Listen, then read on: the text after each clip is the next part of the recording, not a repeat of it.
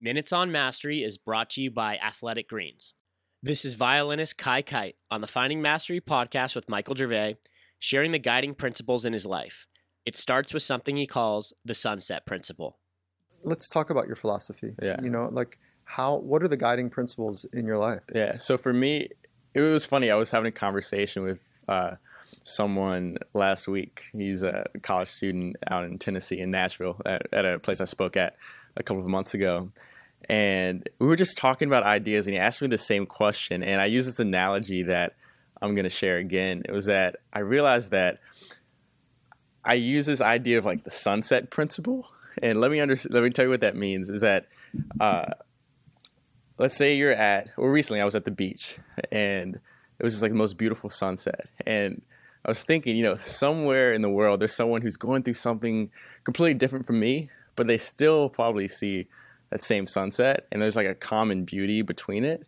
And for me, in terms of my values or philosophy, I always try to go for those sunset feelings, those sunset ideas that no matter what external difference or experience you're going through, there's still something there. And so I don't think I found them yet, but I'm always on the search for them. And so for me now, one of those is just like gratitude. One of those things, wherever you are, if you show gratitude towards someone, isn't that a sunset thing that no matter where you are, you'll see it, you'll experience it, and you'll feel something that's common?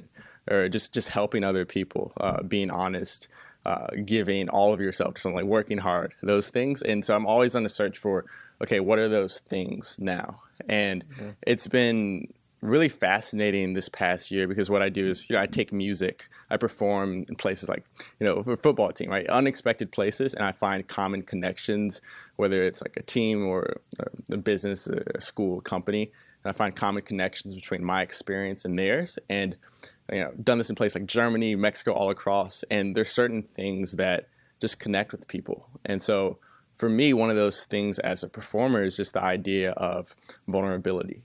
So, for wisdom, even last week for the Seahawks, I shared part of my experience that wasn't perfect, that, you see performers on a stage and you don't hear how they suffered from stage fright. You don't hear that.